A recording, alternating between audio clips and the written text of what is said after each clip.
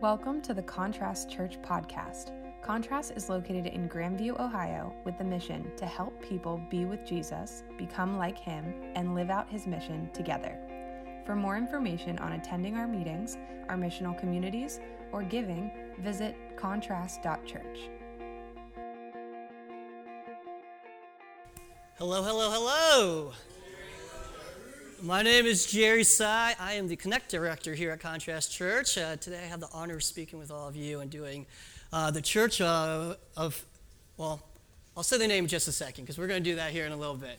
But before we jump in, I also have the privilege of helping to organize the inaugural Contrast golf outing. So I'm going to take a few minutes to talk about that. For those of you who may golf, for those of you who may not golf, for those of you who want to watch people try to golf, this is the event for you. August 21st, which is a couple Sundays from now, at 1 o'clock, we're going to do something we've never done before. We're going to do a 9-hole golf scramble. It'll be at Gahanna Municipal Golf Course. It is $30 per golfer, and the proceeds go to the Impact Fund so that we can do those fun things that Zach was talking about in the community. We have one more spot that we need to fill in order to hit our original goal of having 6 groups out there. So if you're on the edge, you could be that tipping point for us. I think we already got one. All right, cool. That's all you have to do. And then if you want to help us reach our stretch goal, we are trying to fill 2 more foursomes in order to get a total of 8 groups out there for the golf outing. For those who don't have any interest in that, we're also doing the 19th hole, which is kind of funny because we're only playing 9 holes, but in traditional golf, you would play 18. And if you want to go to the 19th hole, we're going to go to Nostalgia Brewing in Gahanna just for fellowship and food and drink after the outing. That'll probably be right about 5 o'clock. So 1 o'clock on the 21st, if you're interested in, like I said, playing golf, watching people attempt to golf. I can't guarantee it's going to be as good as the PGA or the LIV, but okay, that one went over everyone's. Okay, I'm just going to move on. But if you want to come and check it out, would love for you guys to be there. Would love for this to be a great success. We're looking to hopefully make it an annual event for Contrast Church. Okay, now to our original scheduled programming. The last few weeks we've been in Revelation. With the exception of last week when we did our annual outing at the park. But we've been going through Revelation the last couple of weeks and going through the letters to the 7 churches. This week, we're on the 4th letter, and it is to the church in, is it Thyatira or Thyatira? How many think it's Thyatira? Any hands? How many think it's Thyatira? How many don't really know and will listen to whatever I say? Okay, all right. So if you listen to the YouVersion Bible app, it'll say with a TH thigh, kind of like chicken thigh or your thigh, and you're like Thyatira sound. If you Google it and you look at how they explain it on Google, it's Thai as in like Thai food. I think we're going to have to settle that this is kind of like GIF or GIF, and we're just going to kind of see how the Spirit moves me today. So we're going to go with Thyatira for most of it, but that is where we're studying today. This Revelation is Jesus speaking through John, and he's going through, and he is essentially, there's these 7 letters to all these churches in this area, which is now modern-day Turkey. It's called Asia Minor at the time, and now we're in the 4th church, so it's traveled around to the 4th church. We've already heard Hannah explain what the letter to Ephesus was. Adam told us about Smyrna. Trey told us about Pergamum. Last week we were at the park, and then this week we'll go through Thyatira. Thyatira, the church in Thyatira, this letter in particular, in studying, and you can see it's up around, closer to where it says Asia. You can see on the map there. But this is interesting what one of the scholars said about Thyatira. He said, it is the longest and most difficult of the 7 letters, and it's addressed to the least known, least important, and least remarkable of all the cities. Now, Trey, I'm not sure why you assigned this to me, but thanks, I guess. I'm not sure there's a hidden message either way in that. But why it is the most difficult is because the letter comes out of numerous references to things that, quite frankly, just aren't a part of daily life anymore. It's stuff that is kind of obscure. It's things that don't exactly make sense to modern day, to us, if you will, society today. And there's not a lot of writings and proof and archaeological things around it. So when we go through this, there's going to be a lot that we're going to go through today with Thyatira, and I'll try to connect as many dots as possible as we go through the different parts of it. With all of the letters, so like I said, there are 7 of the letters, and they all follow a very similar structure. And so Trey actually a couple weeks ago presented, hey, here's the structure. I want to review what that structure is before we jump into the scripture of Revelation.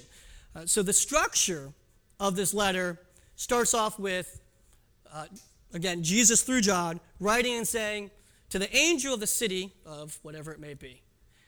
Then he says, Jesus is saying, hey, it's Jesus, okay. He starts off with recognizing these are the things that you're doing well. Remember, these are very early churches, right? And so he's trying to encourage someone to say, hey, I recognize all these things that are going well. And then he calls each of the different cities out for something that's not going so well, something that they're compromising. In this version of the letter, it then goes to share hey, if you repent, if you recognize where you're compromising and so forth, you will then be, given this, or you will be, the response will be this, and shares a promise, if you will. And then he implores everyone to listen. Hey, if you have ears, you should be listening to this. This is the first of the letters in which the listening variable of it is actually put at the very end. Usually it was actually the second to last step of the structure, but this is the first, and going forward, it will be hey, listen at the end. So, with that structure in mind, let's actually jump into the scripture and see how it plays out. All right, so we're in Revelation 2. We'll go 18 through 29, and this is the NET version. To the angel of the church in Thyatira, write. Again, hey, this is to the church. These are the words of the Son of God, whose eyes are like blazing fire and whose feet are like burnished bronze. This is Jesus, right? I know your deeds, your love and faith, your service and perseverance, and that you are now doing more than you did at first. His recognition of all the good things that are going on. Nevertheless, I have this against you. You tolerate that woman Jezebel, who calls herself a prophetess. By her teaching, she misleads my servants into sexual immorality and the eating of food sacrificed to idols. I have given her time to repent of her immorality, but she is unwilling. So I will cast her on a bed of suffering, and I will make those who commit adultery with her suffer intensely, unless they repent of her ways. I will strike her children dead. Then all the churches will know that I am he who searches hearts and minds, and I will repay each of you according to your deeds. Right, he's called out all the things that are not going so well. Now I say to the rest of you in Thyatira, to you who do not hold to her teaching and have not learned Satan's so-called deep secrets, I will not impose any other burden on you. Only hold on to what you have until I come. He's turning into that, hey, this is what you need to repent. To he who overcomes and does my will to the end, I will give authority over the nations. So if you do repent, here's what happens. He will rule them with an iron scepter. He will dash them to pieces like pottery, just as I have received authority from my Father. I will also give him the morning star. He who has an ear, let him hear what the Spirit says to the churches. And he closes out that structure. A lot there that we're going to unpack together here in the coming minutes. Before we unpack all of that, I do want to give some history on Thyatira, because it's really important to kind of get an understanding of what that city was all about, to understand what exactly is being said in this passage. So the city of Thyatira was, at the time, a center for manufacturing and marketing and kind of a hub around that kind of thing. One of the major characteristics of Thyatira was that it was full of flourishing trade guilds. Guilds isn't exactly something that we hear a lot about today. So the definition of a guild is an association of persons of the same trade or pursuits. And this variable is going to be really important for us to keep in mind, this guild variable, as we look at what's going on in this part of Revelation. So, give you a little bit more context of exactly what a guild is. In Thyatira in particular, these were guilds that were recognized and mentioned in the different studies and research out there. They had wool workers, linen workers, makers of outer garments, dyers, leather workers, tanners, potters, bakers, and bronzesmiths. I haven't encountered too many bronzesmiths in my life, but you get the idea of very much the profession is and the guilds and the associations there. I think nowadays we probably are looking at guilds that are more like what I would consider like labor unions, if you will. Though, if you do kind of think of what guilds actually do exist today beyond the labor unions, you might think of writers' guilds. You might think of the Bar Association for lawyers as kind of like a guild, real estate associations, and then certainly one of the more prominent ones is the Screen Actors Guild because they have the SAG Awards for movies and so forth. So guilds do still are kind of present here, but to take away from that, it is very much focused on the profession variable of what a person's life is all about. And so Thyatira, we would try to understand what that city was all about. Nothing super remarkable about it, as we heard from one scholar.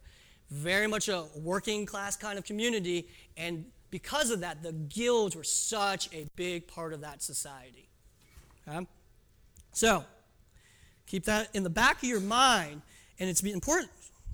This did just fall down, didn't it? Okay, I'm like, what just happened? We'll leave it. Okay. Well, I want you to keep it in the back of the mind because this prominent piece of the guild is going to be juxtaposed against the belief of following Jesus in Thyatira. And that's really where this passage is going. And in particular, because it is so prominent, it kind of it dictates what society expects of the individuals of Thyatira. More on that soon. I want to now turn to where Jezebel, who's mentioned in verse 20, and kind of it's a big chunk of what this passage is all about, is about Jezebel. So some fun things about Jezebel, because this is where the juxtaposition happens between what Jezebel is saying and the guilds, and then the belief in Jesus and what Jesus is saying. Jezebel is actually not likely her name of this person there. We actually don't know what her actual name is, but in this passage, it's being referred to as Jezebel because there's a Jezebel mentioned in the Old Testament, in 1 Kings, where that person essentially was, giving false prophecy out there and leading people to do false things. And so essentially, Jesus is saying, this person is being a Jezebel, essentially, and referencing the Old Testament Jezebel in this passage here. In particular, this Jezebel is probably a prominent woman in the church who, like her Old Testament counterpart, was influencing the people to essentially forsake God's teachings and what God was calling everyone to do. And this is essentially allowing for them to do pagan practices. Pagan is a word that we don't use very often nowadays either. And so when I'm thinking pagan, I think like secular or worldly, if you want to make that correlation to like how we would think about it in today's society. And so in this scripture, we can see that this Jezebel character, if you will, is providing teachings, or whether it be formal or informal, that essentially is like allowing folks to go about secular things. And in particular, it's to the guilds. So, if you recall in the in the scripture, there are two specific things that were called out by Jesus. He said sexual immorality and the eating of food sacrificed to idols. What we see going on here is Jezebel and the church of Thyatira are essentially getting a hall pass to participate in activities that the guilds essentially have to do. Right? So let's step back here. So Jezebel saying it's okay to go participate in these guild things. And the reason why is because she's like, well, that's your livelihood. She's giving that hall pass to be like, okay, yeah, go ahead and participate, because if you can't do that, you won't be able to do your woolworking, your bronzesmithing, and all that stuff. And who knows if you'll be able to provide for your family. And so that guild variable and Jezebel saying, hey, you can go participate in that feast and so forth, and so forth, is she's giving everyone a hall pass, which is compromising what Jesus has actually taught us and was saying. It's like, no, sexual immorality, eating of food sacrificed to idols is not living a Jesus-centered life. And in that, it is because the fact the guilds are so prominent in that city that then these Christian believers are in this like weird dichotomy where they have to figure out, do I do all these things that compromise my belief to like provide for my family? Or do I stay and hold true to my belief in Christ and what Christ teaches me to do?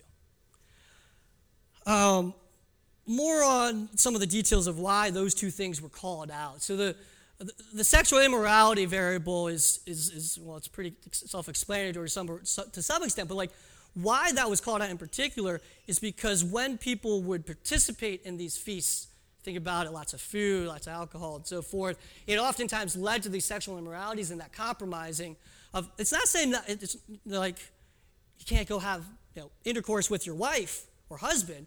It's saying you're being sexually immoral, essentially sleeping around, and that is compromising the sacrament of marriage and so forth. And so he's calling that out specifically because people are doing that.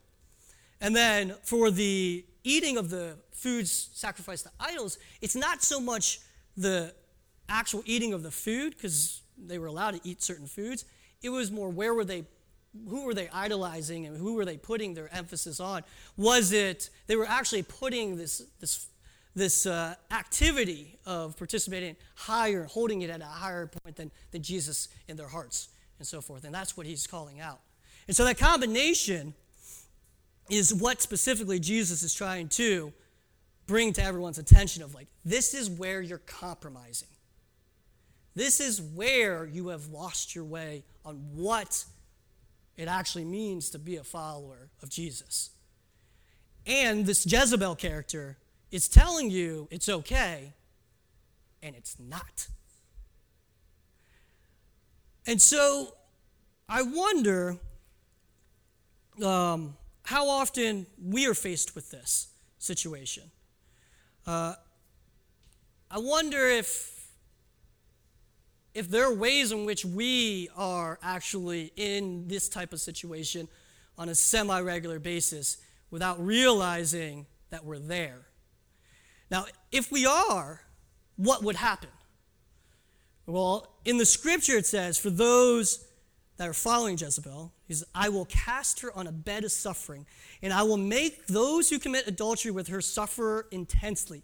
Unless they repent of her ways, I will strike her children dead. And so Jesus is giving us a warning. He's laid it out for us. Hey, City Church of Thyatira, you're doing these things because this prophetess is saying it's okay when it's not. And if you keep doing it, what's going to happen? Well, you're going to be on a bed of suffering. You're going to continue, you're going to suffer intensely unless you repent of your ways. And then, I will strike her children dead. I don't think they were speaking specifically about her specific children, but like all of her followers and those who follow her ways, so forth. And so he makes it very, very clear, like, if you keep going down this path, if you keep compromising instead of holding fast with what it actually means to be a follower of Christ, you're going to have repercussions and so forth. And so the people of Thyatira are then faced with a very hard decision, or so we think. They say, do I hold fast to my belief in Christ, and I know what I'm supposed to do? I'm not supposed to be sexually immoral. I'm not supposed to eat the food that's meant for idols. Or do I take the hall pass and go? But it is more complicated than that, because if I do hold true, I may be compromising my livelihood. I may be compromising my work. I may be compromising how I can provide food for my family, a roof over their heads. Or so we think. But rather, because it's not guaranteed that will happen, if you think about it, what they're really compromising is their own fear of what might happen. Because in life in general, if we are a follower of Christ and follower of Jesus, we know that God will provide. And he will say, hey, we think if I don't follow this norm of culture, that all the repercussions will then come down on me. But what's not to say that if I don't follow and actually hold fast, that God will still provide for me? And they're stopping before they get to that point, the people in Thyatira. They're stopping and saying, no, I'm too afraid to even consider that. I'm going to take that hall pass from Jezebel, and I'm just going to kind of go with the flow. It's what everyone else is doing. Jezebel says it's okay. And they're stopping and essentially truncating their faith in the Lord to provide, even if they do hold fast to living a Jesus-centered life. And that's the main core of what this is all about. That's really where we're centered in on. Are there things today in our own lives where we are compromising our faith in Jesus? In particular, because of the juxtaposition of guilds in Thyatira, I'm going to say, think about it for your work. Are there things going on in your work life where you are compromising your faith, knowingly, unknowingly, both, and it's making it so you're actually following the Jezebel out there in society? For me, I've been thinking about this, where does that happen in my work life? So I work at a software company called Accepted, and we got acquired about a year and a couple months ago. And now we're part of a portfolio company that is private equity based. And so private equity, think of it like, it's kind of like a venture capitalism kind of thing, a little bit more established. But as you can imagine, there's a lot of focus on profits. We'll just say it that way. Profits is a big part of what private equity think about. And so in my role at the company, I am often looking a lot at spreadsheets and at numbers and at those profit lines. And for those business people out there, what does our EBITDA look like? No? Yeah? A couple nods? All right, I love it. Yes, connected with a few people on that. All right. But I wonder sometimes, am I compromising my own faith in Jesus by putting profits, or let's think about it as manna, perhaps, which Jesus warns against in the scripture, over the people, over actually putting a really good product in front of our customers? Am I valuing the dollar sign before the actual teammates I have? Do I compromise the way in which I treat people and I run meetings, or I guide my leaders of the leaders of our company to push dollars instead of take care of their teammates? I bet you sometimes I do. And luckily, with studying this, I was reminded, actually, no, that's not the way that Jesus would do it. Jesus, as we heard throughout different parts of the Bible, would stop on the side of the road and take time for a regular person. Would spend time with the children when all these other important people needed his attention, I think. He put the person first. And so that's an example with me at work where I'm like, oh, maybe I do succumb to the hall pass of the Jezebel excuse that I'm allowed to do those type of things at work. Because it's work. But it's compromising my own faith in Jesus. It's compromising my own, Christ-centered life that I hope to live. And so I ask, maybe there's something like that in your work environment. Maybe there's something that you do. And I know not everyone works, so like if you're not working, like you can kind of put whatever environment you're around. But maybe there's a way in which you're perhaps succumbing to the social pressures or the fear of not being influential or something at work, and you waver, you compromise. Maybe you're afraid that you're not going to get that promotion or that raise, or if you don't say the right things to your boss, or kind of go with like that line of thinking when it actually contradicts against your actual personal beliefs. Or you're not being completely honest in a situation and you're kind of holding back, and it's to protect yourself, or that fear variable. Perhaps there's ways in which the culture or the language or how people talk about each other at your work environment is compromising your faith in Christ and how you would like to live day in and day out. Maybe there's things like you are strongly encouraged to go to happy hours or work events where it's like, this is not exactly aligned with how I want my work environment to be or my life to be. Or maybe you're like making compromises in how you like sell things or say things to your customers. You blur the truth a little bit. You fudge a little of this just to, smooth things over. It's okay. That's what everyone else does at the company. Or maybe there's something else. Either way, if we look at what Thyatira tells us, the letter to the Thyatira tells us, the church of Thyatira, it's a very, very clear warning from Jesus saying, you cannot, if you want to hold true and hold fast to me, Jesus that is, right? You cannot compromise on those things, even if you get the hall pass, even if it's what the guilds or your work environment is supposed to be. It's what everyone else is doing. If you want to live a Jesus-centered life and then be able to receive the reward for doing, which Jesus ends the scripture saying. He says to those who follow, they'll be given a morning star. They'll be able to rule as he did and his father did and be part of the kingdom of heaven. Scholars aren't exactly sure what the morning star is. There's a lot of different definitions of it. They think it might be Jesus himself. It could be a blessing from Jesus. It could just be, going to heaven. Any of those ways, it's a positive. It's a good thing. And the way you have to get there is by holding fast in your belief in Christ and not compromising, whether it be at work or otherwise. So I'm going to invite the band back up, and we're going to close out here. One of the things that we do at Contrast every Sunday is we do a time of reflection. And so what this time is an opportunity for you to reflect on what we were just covering, as well as a time for you to take communion if you're a believer yourself. There's a bread and cup here in the back, as well as here up front.